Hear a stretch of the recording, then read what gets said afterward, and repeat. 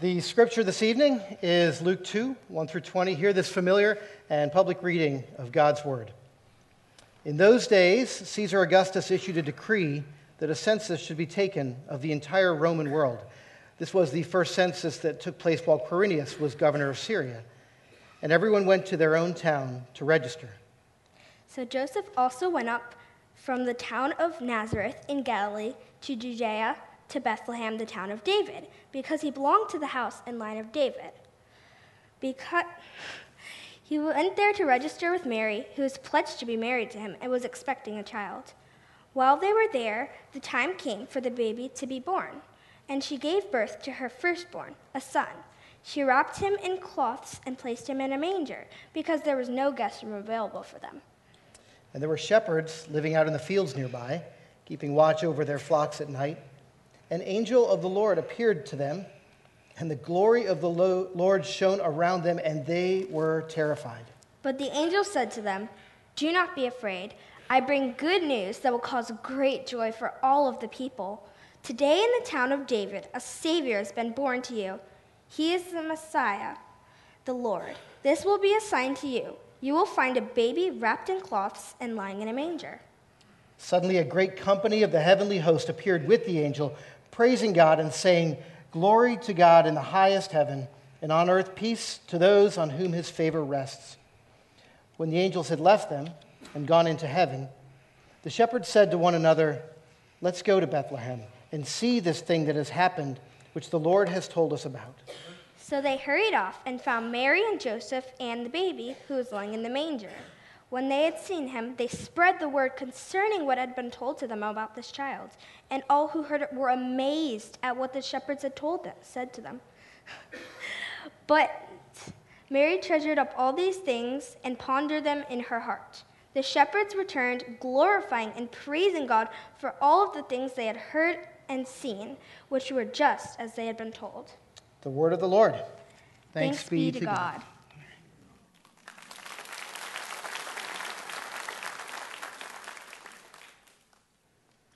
Good evening. I'm Kevin. I'm one of the pastors here. What is ringing your bell this Christmas? What's getting your attention?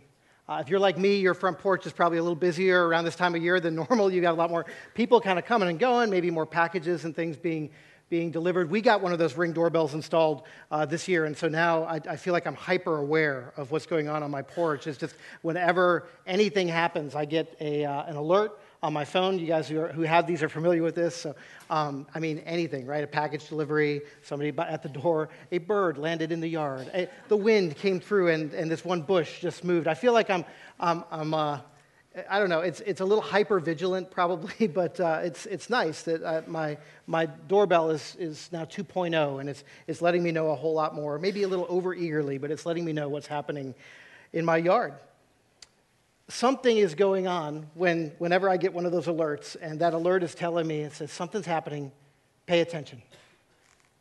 We use bells for all sorts of things, and they're all some variation of that same idea. Something's happening, pay attention, right? Generally some version of the same purpose. Something is going on. Sometimes we use a bell to remind us to get up in the morning, or students, you maybe have a bell that tells you when to get to class. Maybe if you work in some places, you have a bell that will let you know that there's a customer, or there's a dinner bell that lets us know that it's time to eat. We have 1,000 different kinds of bells and alerts and whistles and things like that are on our phone now that will tell us, for instance, it'll give us a weather update or a warning, or it'll remind us that it's time to go to that meeting, or it'll give us the score on the game. We get all of these little bells and whistles on our phone. Sometimes a bell is just used to celebrate. I have one on my watch that rarely tells me when I get 10,000 steps. That's happens so rarely that I forget what it's doing. It's like I'm getting shocked, and then I realize it's actually congratulating me, right? So wedding bells, or cowbells, or more cowbells, or whatever. I'm just going to leave that running for a moment so you can enjoy that. 2,000 years ago, a group of angels sounded the alarm to a group of shepherds, and they, in essence, saying the same thing. Something's happening. Pay attention. And at the outset, it's important for you to know if you're new to Stonebridge, you should know something weird about us. We actually believe that this happened. Like, we believe that this happened in real space and time, and we're not alone on this. The Bible, I believe, presents this as a historical event. This is not myth. This is not metaphor. This is not some fun story that we like to trot out every December like Frosty or Rudolph. We believe that this really happened in real time and space 2,000 years ago. And that's the way the Bible presents it. It happened in a real place, Bethlehem. It happened on a real date in the calendar. It happened during a real time. It happened during a census. And you go, well, what census? Oh, well, it was the first census of Quirinius of Syria. And I know that helps you, right? So now you know which census it was. When the angels show up, they are punching through real time and space into this moment. I talked to somebody after the first service. They said, just a few weeks ago, we were in Israel. We were in Bethlehem. I mean, that gives it a new gravitas and reality where you can say, this really happened in a real place and time. So briefly, I want us to consider the ones who rang the bell and the ones who heard it. And you can hang everything that I'm about to say goodbye to more cowbell. You can hang everything that I'm about to say on this sentence. Christmas is an extraordinary message in an ordinary moment to ordinary people. Christmas is an extraordinary message in an ordinary moment to ordinary people. So I want us first, let's consider the moment. And I know that we know the story so well that we can already picture it framed there it is on the Christmas card with the gold halo and all the rest. And we know this is a big moment or we wouldn't be here tonight celebrating it, obviously. But if you had been there 2,000 years ago, nothing about this moment would have rated even a pop-up alert on your phone. Nothing about this moment would have fallen into your daily news feed. Bethlehem was an average town. By all outward appearances, Joseph and Mary were just an average couple. And listen to the average setting. I mean, this is how it starts. In those days, Caesar Augustus issued a decree that a census should be taken of the entire Roman world. Nothing says good news like a census, right? We're getting ready for one now. Think about the reason they're doing a census is so they can assess their tax base. There is nothing more average and ordinary than tax season. That's the setting that this story happens in. If it were up to us, I think we would make this moment bigger. We would glamorize it. We would flaunt it. We would put it. We'd advertise it. We'd hire PR firms for it. We would decorate for it. We would blast it on social media. We would broadcast it. We would create reality television programs about it with behind-the-scene director's cut footage. We would make this big. We would ring the bell. In 2007, Queen Elizabeth came to the United States for the 400th anniversary of Jamestown. And when she came, it cost $20 million for her 6-day visit. $20 million for the Queen to travel. She brought clothes and tiaras and plenty of hats. She brings, when she travels, 50 pair of white gloves because, as I always say, you can never have too many white gloves, right? 40 pints of blood plasma, just in case. A certain kind of water, a certain kind of jam, a certain kind of tea, her favorite tea set to go with it all, white leather toilet seat covers. I did not make that up. She will also bring with her her doctor, her hairdresser, 2 valets, 15 people from the Foreign Office, $20 million. Why? Because that's how royalty travels. You're not even shocked by that, are you? That's what a queen does. That's how royalty moves. She's the queen. She can do that. Contrast that visit from royalty with this one. A heavenly king who comes with no luggage, no fanfare, no entourage. The royal family doesn't even get a room. They have to settle for, in essence, the barn out back. God makes it intentionally average. And when I say that, I don't mean to demean the Christmas story at all by saying that. But the news, if you had been there, your news feed would have included the big names. Quirinius of Syria, Caesar Augustus, the people who were making the decisions, the big names. Joseph and Mary would not have ranked a footnote. After Jesus is born, the scene shifts then to this ordinary hillside with ordinary shepherds keeping ordinary sheep that are eating ordinary grass. You get the point. And there's good reason to believe, in fact, that these shepherds were maybe not even just ordinary. They might have been even considered at this point to be subordinary. In the Old Testament, we know that shepherding was an honored profession. Some of the greats of the Bible, Jacob, Moses, David, they were all shepherds, right? But somewhere, we know that this happened somewhere in the first century, that there was a shift in attitude towards shepherds, that they were seen as more of a disreputable class somewhere in the first century AD. They were, first of all, by their nature of their job, they were nomadic. That made them kind of shifty, untrustworthy, gypsy kind of lifestyle, right? On top of that, because of the nature of their profession, it was hard for them to stay ceremonially clean, which meant they weren't allowed in the temple. Eventually, they weren't even allowed in the courts to give testimony. So these guys were not the most trusted. Now, we don't know where in this moment, maybe these guys were deplorable or maybe they were honored. We know where things are shifting for the reputation of shepherds. But what we do know is you could not have assembled a more ordinary Joe band of guys than these guys.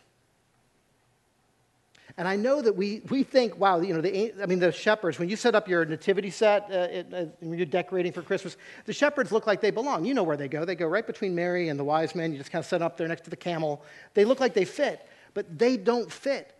In this setting, they don't fit. We would invite the important people if it were up to us. So if it's not obvious by now, what I'm trying to do, I'm trying to set the scene right up until the nanosecond before the first angel shows up. And I hope that I've made the case that this is a really basic, average, ordinary moment on planet Earth from the point of view of anyone who was observing it in that moment.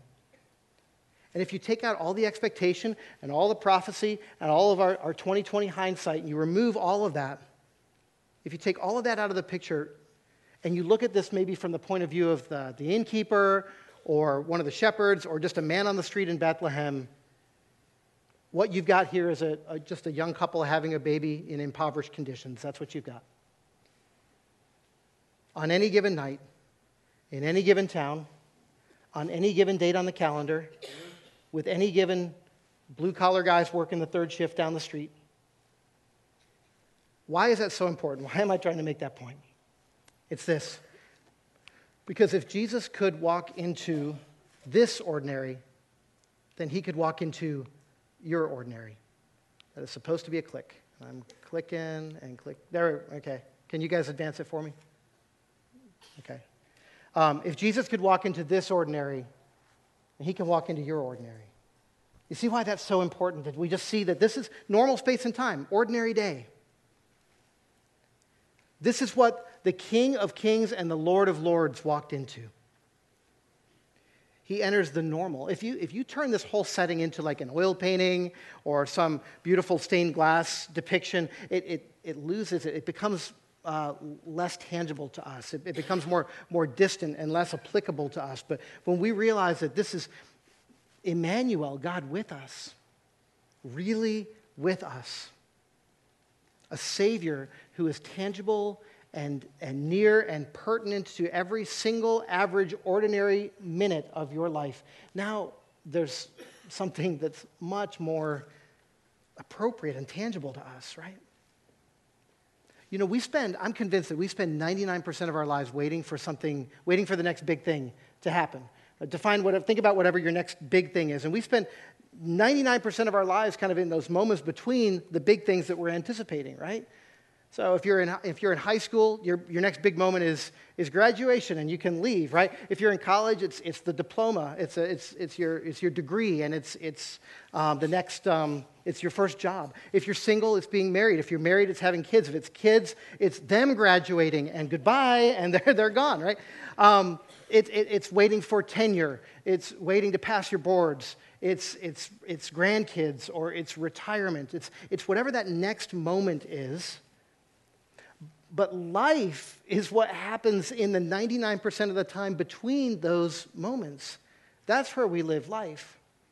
Life isn't the big moments. Life is the day-to-day, minute by minute. What's the next moment in your grand scheme? As you're thinking ahead, what's that next moment? If you ask him, Jesus will be there for you in that moment, in those cross dissolves between the now and the next.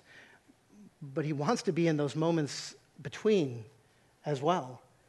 Because if he can step into that ordinary, he can step into your ordinary. He's pertinent and tangible to every minute of your life, every second. And Entering into the ordinary means entering into the place where you spend 99% of your life. And that means that who he is matters on Monday morning, on Friday afternoon, on Christmas Day. Jesus is not just pertinent to our lives for a couple of holidays a year. He wants more than that. I get so encouraged, can you tell, when I read about these shepherds, because I love, have I mentioned that they're average, that it's ordinary? Have I mentioned that yet? I probably have.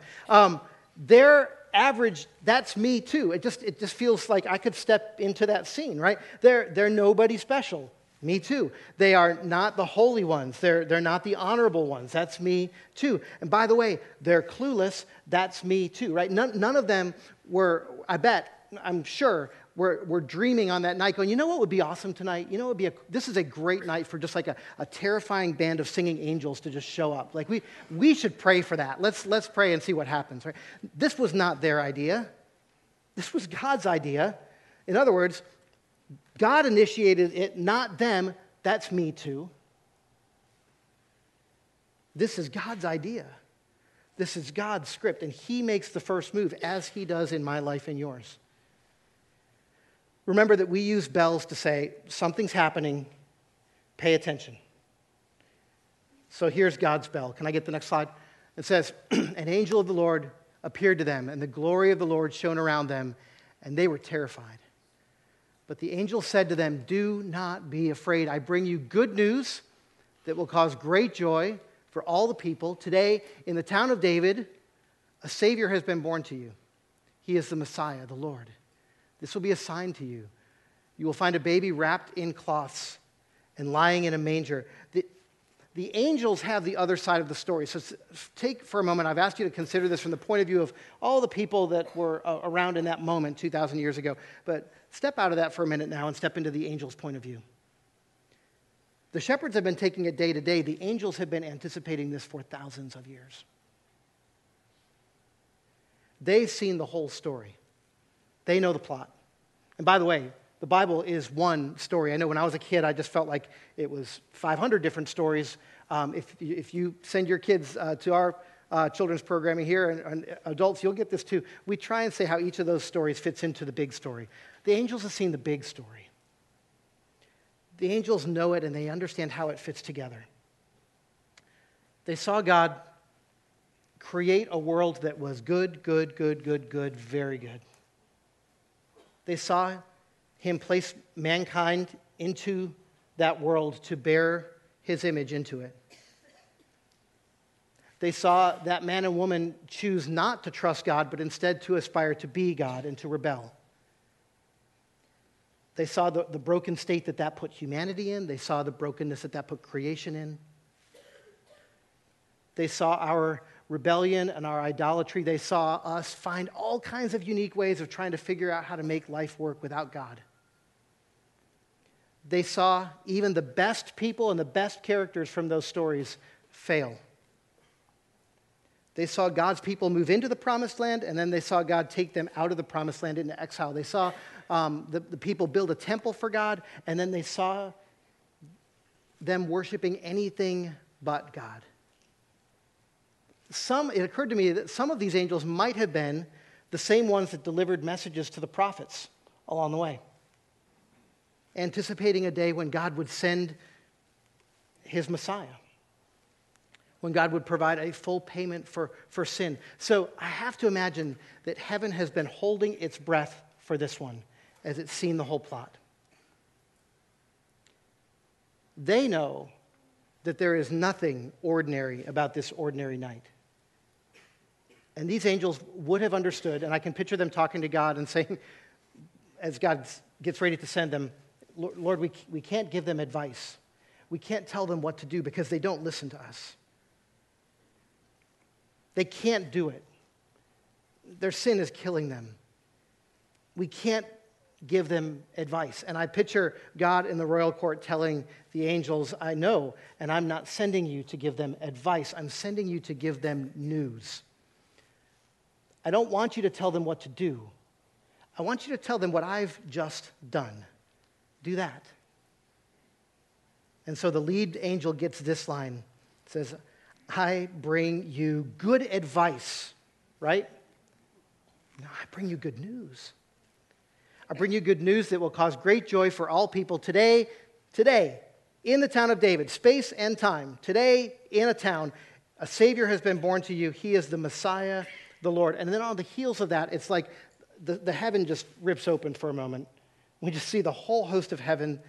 They could not hold it in anymore. In fact, the word in Greek, it says suddenly, it's as if just like that, the volume gets turned up to 11, and you hear this. A great company of the heavenly host appears with the angel, praising God and saying, "Glory to God in the highest heaven, and on earth peace to those on whom his favor rests." There is such an eternity of anticipation that is just unleashed on those poor shepherds in that moment. Angels doing cartwheels, figuratively or maybe literally, saying, "Glory to God. God is awesome. Can you believe he finally did it? The one who can fix everything that's wrong with everything has just come into the world, and he is right down there, guys." And then, boom, they're gone. In a moment, everything is quiet again. Everything is ordinary again. We're back to the ordinary hill with the ordinary shepherds, ordinary sheep eating ordinary grass. But God just rang their doorbell. He just wowed them with a sky full of text alerts. Something's happening. Pay attention. This baby is a king. This king is the Son of God. The Son of God will willingly go to a cross to pay the price for our rebellion. And because the biggest enemy that we face is death, he'll take care of that one too. 3 days later, he'll walk out of his own tomb and be the death of death. And he shall reign forevermore. That is not advice. That is news. Now, what will you do with that news? We'll talk about that in a minute. But if you see yourself as part of this overarching story where you have to admit that you're part of that trajectory too of just trying to make life work without God, then there's really good news for you tonight. Good news of great joy. Good news of great joy. A Savior has been born to you, the Christ, your King. Let's pray for a moment. Lord, all other kings started as a baby. But this baby we celebrate tonight, Lord, was already a king. You left heaven to come into the average of our lives, the ordinary of our lives. And Jesus, your whole earthly ministry did the same thing. You ministered to broken and needy ordinary people, lepers and widows and invalids. Your commitment to the ordinary is extraordinary, Lord. Lord, thank you that you would show your love in this, that while we were still sinners, you came. You lived. You died for the ungodly. You rose again. You accomplished the death of death. And here we are, Lord, again in the season that comes around every year where we try and remind ourselves of the love with which you came. Father, don't let us miss what you're telling us by this moment, what you did for us and what that says about you, what it says about your unfailing love for your people. And so, Father, we thank you in the name of Jesus, our Savior, who is Christ the King. Amen.